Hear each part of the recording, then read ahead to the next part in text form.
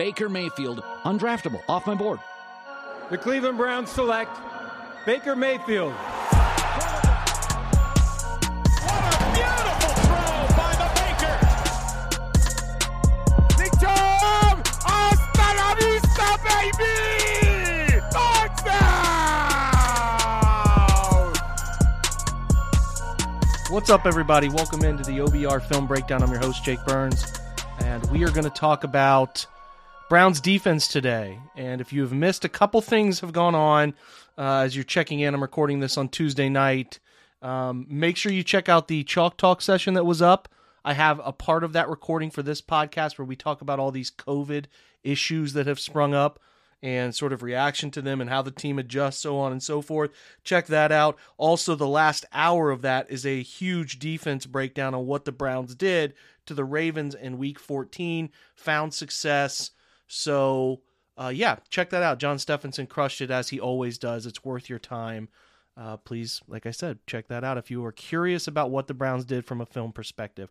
So I'm going to share with you first some of the data behind this game and what the Browns did. So things that caught my eye here from a numbers perspective. They got some stuff going on outside the box here, and I think they deserve credit. Joe Woods deserves credit because we kept asking, what were they going to do to sort of change the approach, right? What were they going to do to manipulate with what Baltimore struggled with? Well, some things have transpired that I really enjoy. They only played base 4 times, and as you know, the Ravens run a ton of heavy personnel packages, right? So they only played base 4 times, 56 snaps of nickel and 8 snaps of dime, putting their best football players on the field. Joe Woods has identified those by the end of the year, and they're doing a great job with it. What I was particularly keen on in this game, uptick in blitzing. Not just an uptick in blitzing, but an uptick in really aggressive blitzing. Most of the time Joe Woods blitzes, it's usually 5 guys. He'll do it 10-ish, 7 to 12 times a game, depending on the opponent.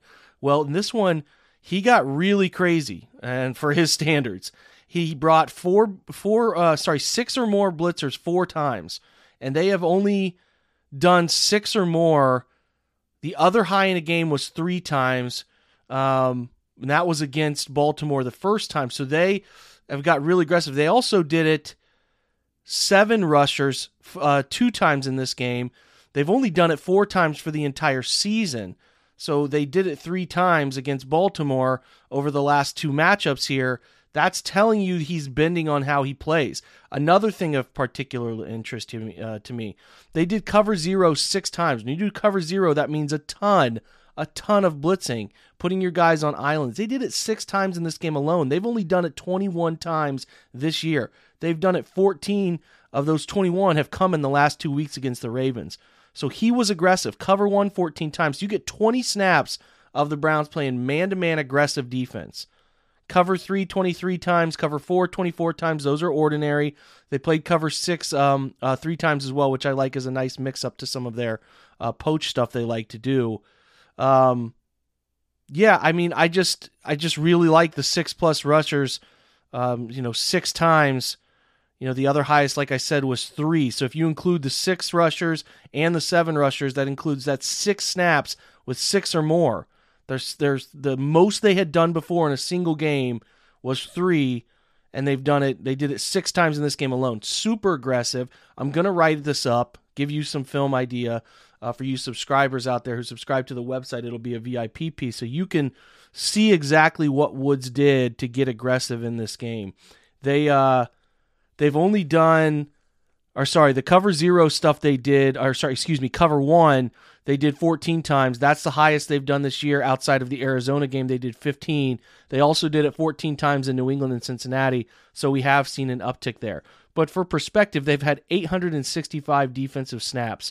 Only, again, 4 times have they brought 7 or more blitzers in any pass rushers, I should say, in any given play, and they've done it these last 2 weeks. So while not as wholesale crazy as what maybe Miami had done against Baltimore about a month ago, they did go against the grain, get aggressive, and it worked out. It worked out really well for the most part until the fourth quarter when that whole avalanche started.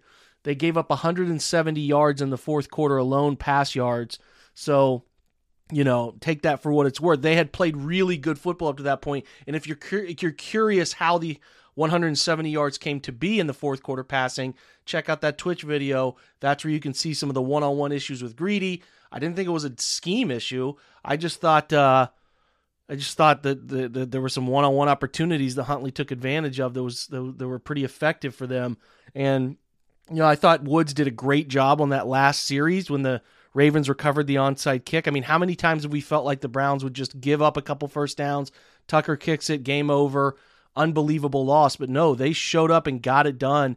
They went straight up cover 0, 6 rushers, cover 0 against everybody the Ravens had on the field from a pass catching perspective, and made a great play. Denzel Ward drove on the football on that slant, and really I just was impressed with it because that's the stuff we want to see from Woods. In the game, Myles Garrett had an 89.7 grade, a 90.5 pass rush, only 3 total pressures, a little low, 2 hurries, but his sack, fumble, and recovery, return for a touchdown changed the entire course of the game. Fantastic stuff, and that's why his grade shoots up. He had 3 stop tackles on the day. Takk McKinley, sup? It sucks he's on the COVID list, which we're going to talk about in a minute. 8 pressures on the day for him. 5 hurries, 2 hits, and a sack. Phenomenal game. A 76.8 pass rush grade for him. And then Devin Clowney had 5 total pressures, 2 sacks, and then 3 hurries. So he had spring plays. He didn't consistently rush well. That's why I think Clowney's grade was a 60.9 in pass rush. But when he was dominant, and he got it done. JOK had a decent day, good tackling mark, good in coverage, a 67.4, 66.2, fifth highest grade among guys who played a lot of snaps. He played 72 total snaps. Take off the 3 no plays. The Ravens ran 69 total plays. He's on the field all the time, and he should be on the field all the time. I'm happy the last 2 weeks they have started to apply that, putting him on the field all the time. John Johnson played very well, 4 stop tackles, 5 total tackles on the day, 73.2 defense grade, 83.5 coverage, 71.2 run defense, and a 66.7 in coverage. Feels fitting to me. Denzel Ward graded a little lower than I thought he should have been graded. They gave him 6 catches on 8 targets, 45 yards. I didn't love it. I mean, the responsibility stuff, I just thought he was really good in coverage. He was very sound when the ball didn't come his direction. I just really liked how he played. A 67.9 coverage grade, I don't think it does it total justice. Where they struggled was Greedy, who gave up 100 passing yards on his own. He graded a 49.7 in coverage. 6 of 8 targets his direction were caught 100 yards. The touchdown passes allowed. Malcolm Smith responsible for 1. That Mark Andrews touchdown in the end zone to make it 24-22.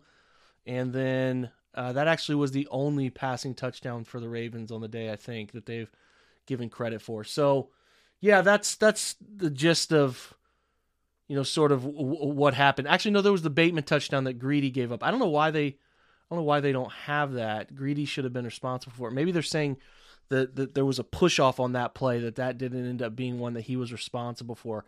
I don't know. Kind of strange from the metric standpoint there. Let me see if there were any PBUs or anything worth talking about. There was 1 pass breakup on the day from Troy Hill. Troy was fine. His run defense continues to be great out of the slot, 81.9, 82.6. He did give up 6 of 7 catches, 58 yards, so his coverage grade, 56.4. So hard to trust coverage stuff all the time. Jacob Phillips was fine. He had a couple stop tackles. He didn't miss any tackles. He played 28 snaps on the day, 68 coverage grade, which is strong. He only gave up 1 catch for 2 yards. The run defense stuff was not great, a 43.9, so I'm going to dig into that a little because people were asking. So I'll check into that. Otherwise, guys who had the worst grade, Malik Jackson continues to battle a knee injury. His run defense stuff is struggling. He had an under 40 score in run defense. Pass rushing was a 54.2. Malik McDowell had a couple pressures, a couple hurries. He had a nice day from that perspective, was fine-ish on the day in 28 snaps. Sheldon Day was fine as well. He had a tackle, a batted ball. I do like Sheldon Day as a rotational piece. I did like Grant Delpit also getting high volume of snaps in this game, almost every single snap. I should mention JOK was off the field a couple, but I really like Delpit. I mean, obviously Grant Delpit was going to play because of Ronnie Harrison, but Delpit ends up on the day. He does get a pressure in a blitz scenario. He ended up with 9 tackles, one stop tackle. He had an 84.8 grade in the tackle department, but they kind of graded him out average across the board on everything else. He had a 57.9 on the day and a 60.6 in coverage. He was fine. He gave up 4 catches in his general direction on 4 targets, 17 yards. Again, I didn't think the defense was perfect, but they did enough. They created a touchdown. They did enough to get the game in their favor. They got the great 2-point conversion stop, which Delpit picked off on the scramble to the right from Huntley, and then they did a great job. I cannot say how great a job they did making that final stop, because you all felt the momentum and the world crashing down, your seasons on the balance, because you know if Justin Tucker gets a chance, a legitimate chance to kick it, it's going through the uprights the way he goes, and especially against Cleveland. So that would have been frustrating. But they overcame it. They persevered. They did a great job. And I continue to say that this defense is heading in the right direction. So proud of them. They get a great chance against a Raiders team that's struggling coming up this week. They're going to need them because most of the guys not on the COVID list are defensive important pieces. So we hope and pray that by the time you listen to this on Wednesday morning or whenever, that there's nobody else added to the COVID list. The defense has a chance to rise up and play well. We'll keep our fingers crossed on that. I'm excited to see where they're going. You got all the coverage data. You got some of the players' metrics were on the field. We are going to shift over to the first half hour of the Chalk Talk. If you're interested in sticking around, where myself and Stephen Thomas go back and forth on this COVID stuff, what our thoughts are, who we think the replacements are, what scheme things they can do on offense to help themselves out, and then guys that they just have to have by the weekend. So let's get over to that right now. And reminder, this is on Twitch every Tuesday at 7 o'clock, so make sure you're tuning into those, and would appreciate your follow and possibly a subscription there. Let's get over to that right now. We're driven by the search for better. But when it comes to hiring, the best way to search for a candidate isn't to search at all. Don't search, match with Indeed.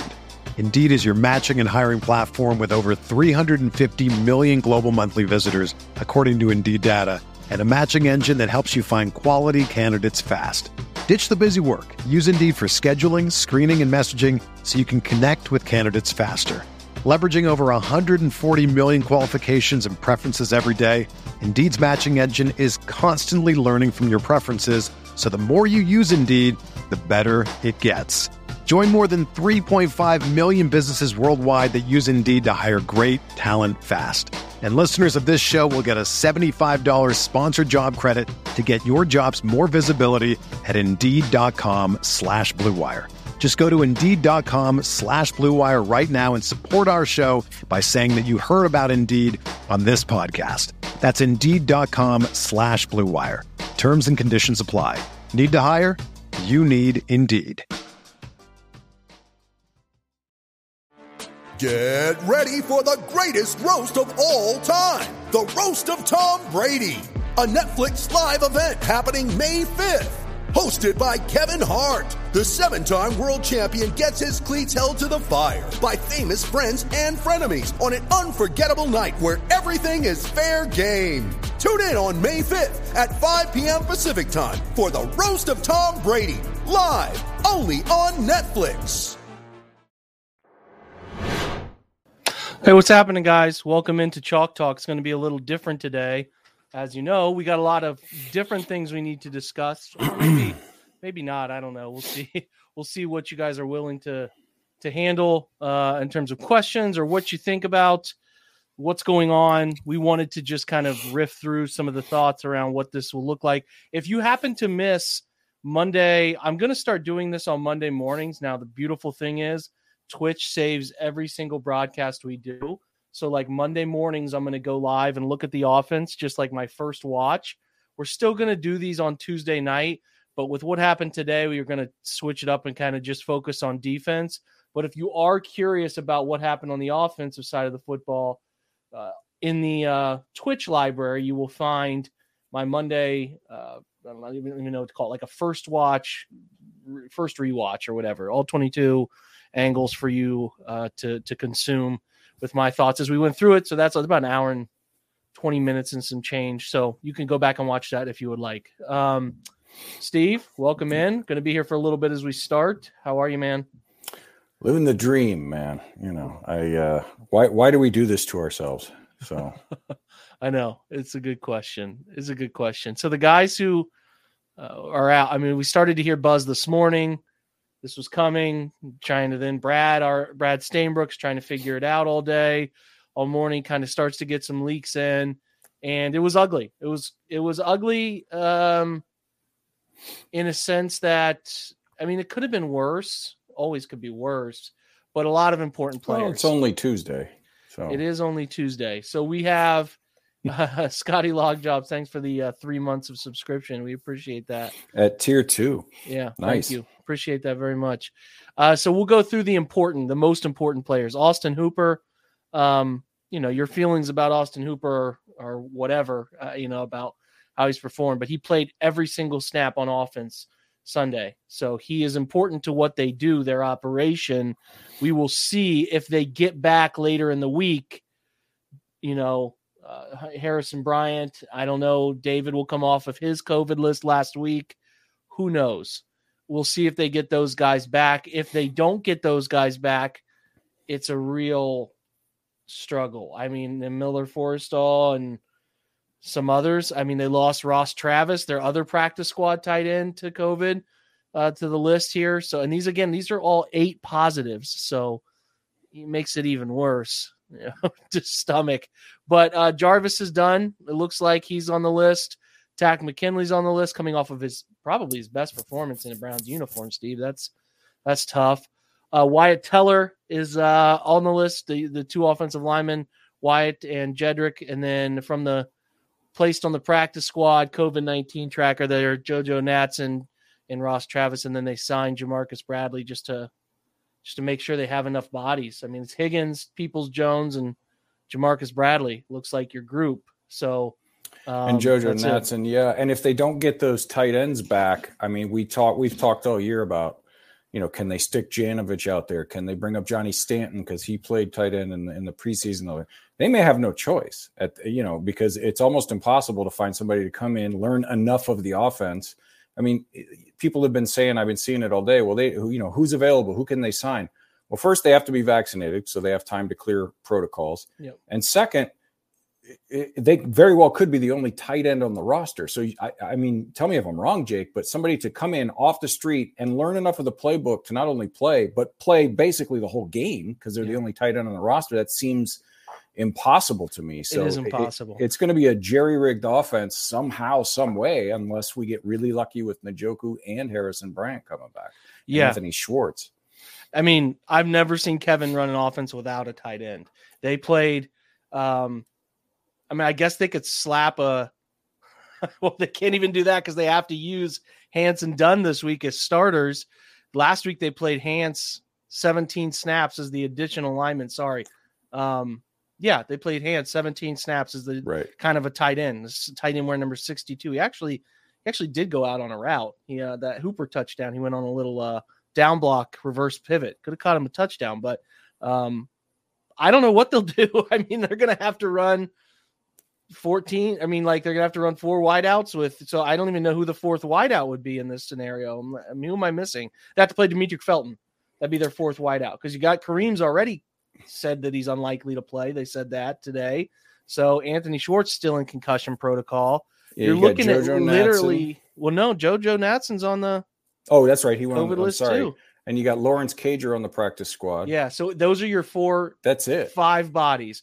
You have your 2 running backs, D'Ernest and Nick, and then you have Donovan Peoples-Jones, Rashard Higgins, Jamarcus Bradley, Lawrence Cager, and then Demetric Felton's your wild card between the 2 roles.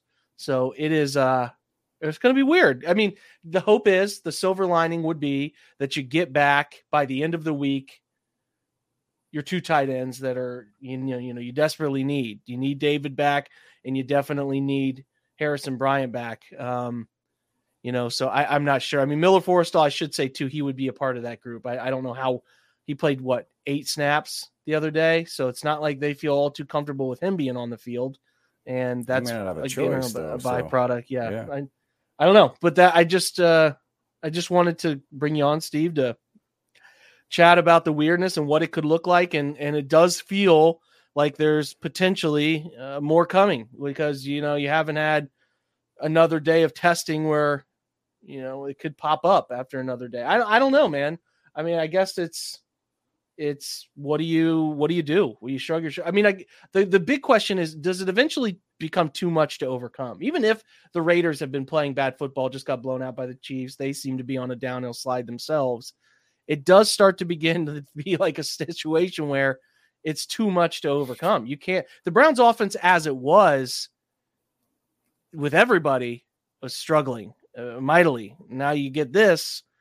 What are you going to do? I don't know what they do. I mean, I guess they can gun. The thing I would do in this situation, Steve, is if there's my situation is the guys we said, it would almost have to be like the Cardinals offense to an extent.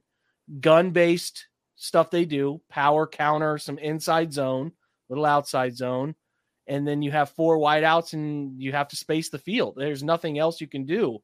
I don't know. I mean, I would rather have Lawrence Cager on the field than Miller Forrestall. Like, you know what I'm saying? I'm not sure what else they can do. Did they get to practice today? I'm not even sure if they got to practice today. I think they did a walkthrough. But yeah, I mean, you've got the 2 running back as of today, as several people have noted in the chat, and you and I were texting back and forth during the day today. It's only Tuesday. And I guess overall we shouldn't be shocked. You know, the Rams had a big outbreak. The Lions had 13 people last week. And so the way it's going in the country, it was to think that it wouldn't hit NFL locker rooms in the same way would be naive. So the first and foremost, we just want these guys to all get, be healthy, and hopefully none of them get hit bad with it. But I don't know. I mean, if Nick, D'Ernest, and Demetric Felton all make it through to Saturday, let's just assume that. I'm with you. I don't think you have a choice but to take one of them and stick them in the slot and try to get probably all 3 of them on the field at the same time, because unless David Njoku and Harrison Bryant come back, those 3 running backs are basically your best threats, really. I mean, they're going to, if they're smart, they'll double DPJ because he's the only real threat out there at wide receiver. And you're going to have to try to take advantage of that somehow. And the only way to do that is with the backs, because that's the strength of your team. But then you throw on top of that, they're shuffling at least 2 players on the offensive line. And, I saw somebody today suggest, why don't they kick Bitonio out to left tackle and then, I forget how they had the Hands at guard and Hudson at right tackle. Well, you could, and who knows? They may end up thinking that that's their best option. But I think that you only want to shuffle 2. You don't want to shuffle 3 unless you absolutely have to on the offensive line. So the defense is going to have to play like they did the last couple of weeks against the Ravens. They're going to have to shut down. And if Darren Waller doesn't play, that will help tremendously from the defensive side. But yeah, the defense is absolutely going to have to win this game. People have said, well, just, run the ball and control the clock. Well, you can't if you have nobody playing the offensive line either. There's almost certainly going to be more positives. And if there's no close contacts, I would be shocked. Now, I will say this, technically, there's still a chance some of these guys, because as far as I know, most of them, if not all of them, are vaccinated. And if you're vaccinated, it's the 2 tests 24 hours apart if you're asymptomatic. So there still technically would be time. I don't think we're going to find out whether they are vaxxed or not. We definitely won't from Kevin or Andrew. The players themselves might say something, but so there's still a chance that they could come back by Saturday. But at this point, who knows? And somebody asked in the chat there, is there a forfeit rule? There is, but only if the big COVID outbreak is with unvaccinated players. And I think the last time we saw the Browns were at like 96%, 97%, something like that. So mathematically, it would seem that most of these are vaccinated players, which means there is no forfeit rule. As I read it, I could be wrong, but so that's the answer to that question. But yeah, what are they going to do? We're all just going to have to wait and see. It's kind of like opening a Christmas present. You have no idea what you're going to get until you pull the wrapper off. You ready? Showtime. On May 3rd, summer starts with The Fall Guy. Let's do it later. Let's drink a spicy margarita. Make some bad decisions. Yes. Audiences are falling in love with the most entertaining film of the year. Fall Guy. Fall Guy? Fall Guy. That's what the poster said. See Ryan Gosling and Emily Blunt in the movie critics say exists to make you happy. Trying to make it out? Nope. Because I don't either. It's not what I'm into right now. What are you into? Talking. Yeah. The Fall Guy. Only in theaters May 3rd. Rated PG-13. Yeah, I would imagine the big testing day is tomorrow. If they get through tomorrow unscathed, they'll have a chance to at least know where they're going by the end of the week. Because I don't imagine with these guys being on what you would hope is total lockdown, that if you test a negative tomorrow, you would hope that there would not be a test positive the day after. So that's the hope. If you can get through tomorrow and you can get the tight ends back, I think you have a real chance. I've talked today. Yeah. I think the offensive line more than likely is left tackle is Hance, right tackle's Hudson, your right guard is Dunn. And I know that's not optimal, but it is not that bad. There are worse offensive lines playing in the NFL on Sundays right now. Trust me on that. It's not optimal. It's really not. But at the same time, I think we have to really understand that it's not like laughably all-time bad. You know what I'm saying? It's okay. I mean, it's not good, but it's okay. You can win a game if you have a nice game plan and you execute. They can still win this football game if they get the tight ends back. If they don't get David and Harrison Bryant, at the minimum, David, I start to really worry. Like I do think that they're just going to be out of, because Bryant's dealing with the ankle, and that means he's not going to be fully at his best, right? And then you have to consider the hope that David is truthful about I don't feel anything and he comes back. So that gives you a chance with one tight end. The Browns I thought they executed pretty well in the first half with the group they had. And in the second half is a different discussion, but they're functioning. They're a functioning group of what they like to do. The thing that does stink is that it's like the worst timing for a Saturday game, because you lose that extra day where you could get somebody back off the list. So that part's tough. It's a little bit disappointing in terms of the timing of it. I didn't see. I mean, how many did the Rams have? I'm not even totally sure. I think 7. Okay, so it is Browns and Rams, which is strange. Did Baltimore have any? I didn't see if Baltimore I saw they had a backup center went on one. Went on today, but we'll see. And the other thing, too, is they'll retest them again tonight and tomorrow and all that kind of stuff, because Tyler Higbee was held out of the Rams game. And then this morning he's back because it turned out to be a false positive. So if you want to look for another, tiny little glimmer of hope, maybe one or two of them lucks out and gets a false positive. I don't know. It's still 4 days away. So the way this has gone, who knows? It could go much worse, or it could get a little bit better. And I think you're absolutely right. If they can get at least one of the tight ends back, hopefully both, there's enough there that they can scale it down, make it real simple, give those tackles and guards help with the tight ends, use Janovich, maybe call up Stanton as another guy that can help lead block, and, try to lean on Nick, for the whole game. And, who knows, maybe they get really lucky and Kareem Hunt says, no, I'm going to go play, but you can't count on that kind of stuff. I think they can. Maybe we get lucky and there's rotten weather and that sort of evens the playing field and they can eke out a 9-6 type, rotten weather kind of win or something like that. So, but again, as we sit here on Tuesday, this is only the first day, and several people in the chat have noted this. We've said it on Twitter, all day. The OBR forums have been talking about it all day. It's hard to imagine that this is it.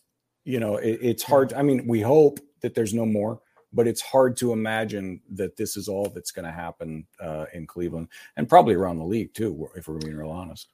Yeah, that starts to beget the question of, and I know we might be getting a little hypothetical in the weeds here a bit, but does the team that's approaching the playoffs like Cleveland need to be locking down, right? Like, do they need to be not going out or doing it? I don't think it. I think guys are still going about their lives from everything I gather in the Cleveland area. And it's like, I think there should be some consideration with something like this that would tell me we should be locked down. I know they're in advanced protocols, but I would think that the worst thing that could happen for this team right now is these sorts of things coming up. And I just wonder how serious they've been taking it. So, I don't know, Steve. I just know that it's crazy to me. It's weird that the Browns would have this type of outbreak and no, I mean, I guess does Njoku launch it around the team? You know, it's just so weird that they all come back Monday and they have this issue, right? I don't know. I don't know.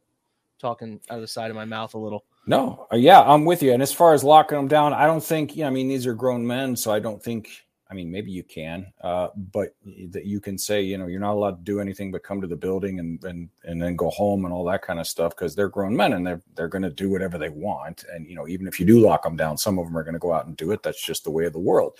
But I think maybe in the locker room, the team leaders, you know, Miles and Baker and those guys that, you know, have the leadership positions, if they said something like, look, you know, we're right in the thick of this playoff hunt, so don't be stupid. Don't be going out to a club. Don't be, you know, they can strongly suggest it to their teammates and then see what happens from there. But as far as locking them down, I mean, maybe, but I don't know if you can do that or not.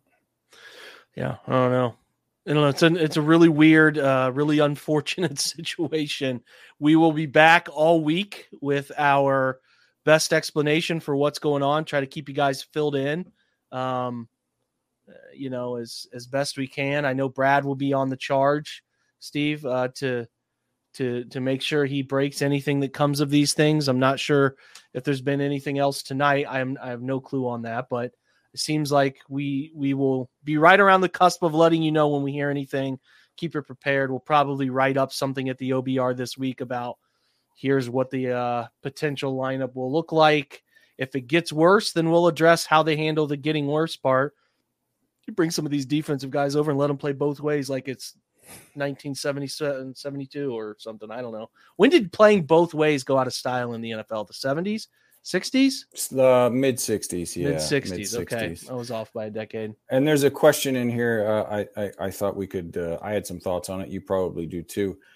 Yes. The short answer is yes. The Raiders are really going bad right now, and a thumping to a hated rival like they took last week, just an absolute beatdown, can be the death knell. It can break a locker room apart. And they've already been dealing with all kind with the Gruden situation and the whole thing, all this stuff going on this year with the Raiders. They're in a very precarious situation that they could. But I think, and you alluded to this earlier today, I think on Twitter, Jake, the big thing where the answer would be no, or probably not anyway, is the edge rushers and the tackles, because that's the strength of their defense. You know, the Crosby and Ngakoue are really having good years. I mean, not Miles and Clowney type years, but not far behind. So if you're throwing Hance and Hudson and Dunn out there, and we don't get the tight ends back to help them, to give them the help that they need, that would be the biggest area of concern as far as I can see. The rest of it, though, I think they could win this game. I did find it strange that, you know, it's almost all offense. You know, the defense is largely intact. So that would lead me to believe anyway that it did start with David and it went around, you know, not like he did on purpose or anything, but you know, that's the genesis of it. And because they're in this room, the defense is in this room and all that kind of stuff. But my thoughts were the short answer would be yes, but there are areas of concern for this question. I know you have thoughts on it too. Yeah, I don't think they're bad. I mean, I think it probably levels the playing field. I don't know though. The Raiders are struggling, but they have capable guys. Like their quarterback's capable. If they put it all together, they're capable. Now it's no secret how miserable this season has been for Raiders organization, for their fans. It's been really a ton of stuff, man. Right. Like a lot of stuff. It does appear that they're ready to punt the season. Like you can just kind of read the vibes of it. Now this game does. The good thing is left coast coming to right coast. That helps with the time zones. But the strengths you mentioned are fair. It's a concern. Ngakoue and Crosby are two very good edge players. But the Browns have some things they can take advantage of. And two, I do, you know, I told you this many times, Steve. I tell a lot of people that nobody believes in us theory. We're supposed to lose is a thing in the NFL that works. It does give teams a lot of motivation. Now, we'll see if the Browns find motivation in this or not, but there's countless examples over the last few years of this stuff becoming a thing. You know, the playoff game or the Cardinals when they came to Cleveland without their offensive coordinator or head coach, and it's like there's a lot there, man. So what you have to do though is the saying, nobody cares, work harder. No one's going to, feel sorry for the Browns for the situation they're in here. So they have to show up with the guys that have the positions they do and go win a football game. It's not ideal. It sucks, but they need to win to keep their season alive. And they could go out there with banners on their back that says, well, COVID screwed us, or they can go out and try to win. And that's what they're going to have to do. So we'll see if they can come up with a way to do so. I think most level-minded people would probably sit here and tell you they're clearly, if they lose this game and they can't move the football and it's obvious, I don't think it takes rocket science to figure out why they would struggle in a game like this, but they need to do their best to win. And I think Kevin is already saying the right things and preaching the right things. And I think they're going to be doing their best to do that. But like a question I went back to you earlier, eventually the next man up theory only works if there's actually a next man up. Right. So eventually you can run out of things, right? Before there's only so many bodies. There's only so many. So there's another good question before we go over to the defense. If you want to answer that from Old Nine Kid. My mouse is charging. This Apple mouse is dead to the world right now. So we'll have Steve throw that up. Is it easier or less complex for backup O linemen to pass block or run block? It's actually a very good question. I actually think that's tough. It's almost equal. I don't know. Maybe we could bring John on and ask John that question. He's in the lobby there. That's a good question. I mean, the thing you have to do is understand line checks, which I think most of the time line checks, slides, whatever, are pretty universal. I actually think it's probably more complex to know the run assignments, especially with moving parts and different fronts. Like the Raiders play a different front than Baltimore. So I do think I would lean a little bit to the run side. Bring John in. Let's ask John that question. See if he's prepared to answer it or not. John, what's up, man? You see this question? Gents, what's going on? What's up, brother? What do you think of this one? I'm leaning towards you. I think that it's probably a little more difficult to run block, just in that you're going to have more moving parts to it. Protections are, as you said, pretty universal across systems. Half slides, full slides. Pretty all base. Well, really, run blocking is too, though. But yeah, I would say probably run blocking, just because I think you're going to see a little more in terms of looks and complexity. Let me ask you guys this, since you guys are much better with the X's and O's than I am. And it's hard to do this in a short week, but as far as the run blocking goes, I know that they're, from watching Jake and watching you guys break it down, I know that their scheme calls for a lot of pulling, a lot of shifting, a lot of trading. I mean, it's a complex run blocking scheme. If they just went with the plays, and they probably have them in their playbook, that are basic straight ahead drive blocking that everybody's been running since high school, would that make it easier to run block, or is it still, you got to figure it out and who's going where and all that kind of stuff? Or can they put in enough, I guess is my question, in 3 days to say, just hit the guy in front of you and knock him 5 yards back and find enough to win one game? I think they could. I mean, they run ISO, they run duo, which are very downhill blocking schemes. Duo's like power without a puller. It's double teams at the point of attack. Inside zone, they run split zone. So I think that they'll be okay. I mean, here's what blew me away, guys. In this last game, they ran 21 gap runs and only 3 zone runs. So they have full on. They're not a wide zone system to me that much anymore. They're not that. They're a counter power team who play actions off of the power counter stuff. So this wide zone system, they've gone almost away from it. So the question's good. They do have some downhill stuff that they can do that I think can eliminate a lot of thinking, a lot of the complexities. I think it gets complex when you had additional blockers to a side, whether it's a wing tight end or a sniffer or an additional 6th lineman, some of those things you have to think about. But I think there's enough there. ISO, they're so cut. And it's even though they're second string players, those guys have been practicing the power counter stuff that they do. They're all season. They're doing their drills, the basics. They can run wide zone in their sleep. Yeah, and I'm sure they really need to. Those are day one installations, rolls, drills. Like they can all run that in their sleep. I would agree with that for sure. So I hope, having done Enhance around for essentially 2 years now, gone through the offseason program, training camp, all of it, they know where they're supposed to be. Hudson is a little rougher run blocker than pass blocker than pass blocker. We'll hope they can help him out a little bit more. But I'm not. I think some people are really worried about the O-line. I'm not. I think, Jed hasn't been playing all that well at left tackle anyway. It's kind of been up and down. I don't think Hance is going to be that much worse.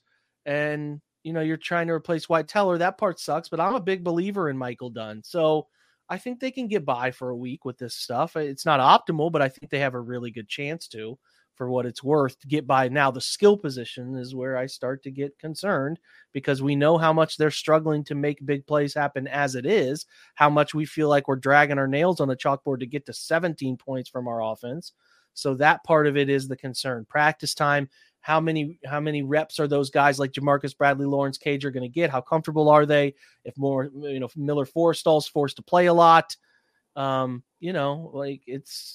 a lot of looming questions there. So I think the thing overall, as much as I can try to tell myself the O-line will be okay, it's already not a very good offense. And then you're taking away some of the key elements of it. So the expectation for the Browns to get to 21 points, little rough. But again, reminder, they have been playing the Ravens. Essentially, we've been thinking about and watching the Browns play the Ravens for like a month. That's what it's been. And the Ravens, although beat up, are so well coached, very disciplined, super physical, and that's not every team. And we'll see how they handle not Oakland now, not even Los Angeles, the Las Vegas Raiders. We'll see how they handle them, but that's not as good a defense as Baltimore. So that part of it can also mix into, oh, wow, the Browns scored 28 points. How'd that happen? Well, they played a team that they don't play every single year and doesn't know their scheme stuff inside out, and that can help you a little bit. So we'll see. I'm not world is crumbling here, but I'm also kind of like continuing with my message of the last few days, which is they're just kind of not a very good offensive football team anyway. So if you're expecting them to have some gigantic turnaround, that's probably an expectation problem for you. You know what I'm saying? So, that's where I'm at. I'll kind of close with that. I don't know. Do you have anything else to add, Steve, before you split? I'll say one more thing before I make way for you guys to break down the film, that if they do lose this week and go to 7-7, it's not over. Okay. I've run all the scenarios. I've been watching it all. There are not just a couple. There are multiple scenarios where they can get in at 9-8 if the 2 wins are against Pittsburgh and Cincinnati. Now, obviously, they're going to need a lot more help than they would if they can win 3 out of these last 4. I'm not saying it'll be easy, but it's not over. It's not like they're eliminated or anything like that. So I'm with you. I think that they can find a way, especially since the Raiders are reeling, and let's hope that they are mentally folding up the tents. And it seems like they're on the precipice of that. That would be great. But if they can't, there still is hope, because they still have 2 of the teams they're contending with in front of them on their schedule that hopefully they'll be healthy by then and can handle their own business. So I just wanted to get that out there before I get out of here, and you guys do all the fun stuff. Thanks for having me on to say, I don't know, for 30 minutes. It's always fun to come on a show and do that. The best I don't know guy in the business right there, folks. I'm telling you, the best. Steve, thanks, buddy. We appreciate it. See you guys. Okay, thanks for joining us for today's episode. A lot going on, a lot of COVID issues. We'll keep you apprised of everything we learned through the OBR, through Brad Stainbrook, whatever. Like I said, do our best to cover that for you as well as we can. We will have the OBR Weekly on Twitch coming up tonight, Wednesday night, with Barry McBride and Fred Greetham. Make sure to check that out. Otherwise, we'll probably, like I said, I'll have that article up on the defense and what really caught my eye there. And check out Chalk Talk. Two great pieces of film up on Twitch for you to check out, both the offense and defense, and learn some things about what they did if you're into that sort of thing. Reminder again, I appreciate every ounce of support we get, whether through Twitch, the website or this podcast. Thank you so much. Have a great day. Have a fun Raiders guest coming on. Also a part of the Blue Wire Podcast Network, recording with him on Wednesday. We'll have that up for you Thursday morning. You know what to expect behind enemy lines, as we always do. Appreciate you guys being here, listening, supporting, and go Browns.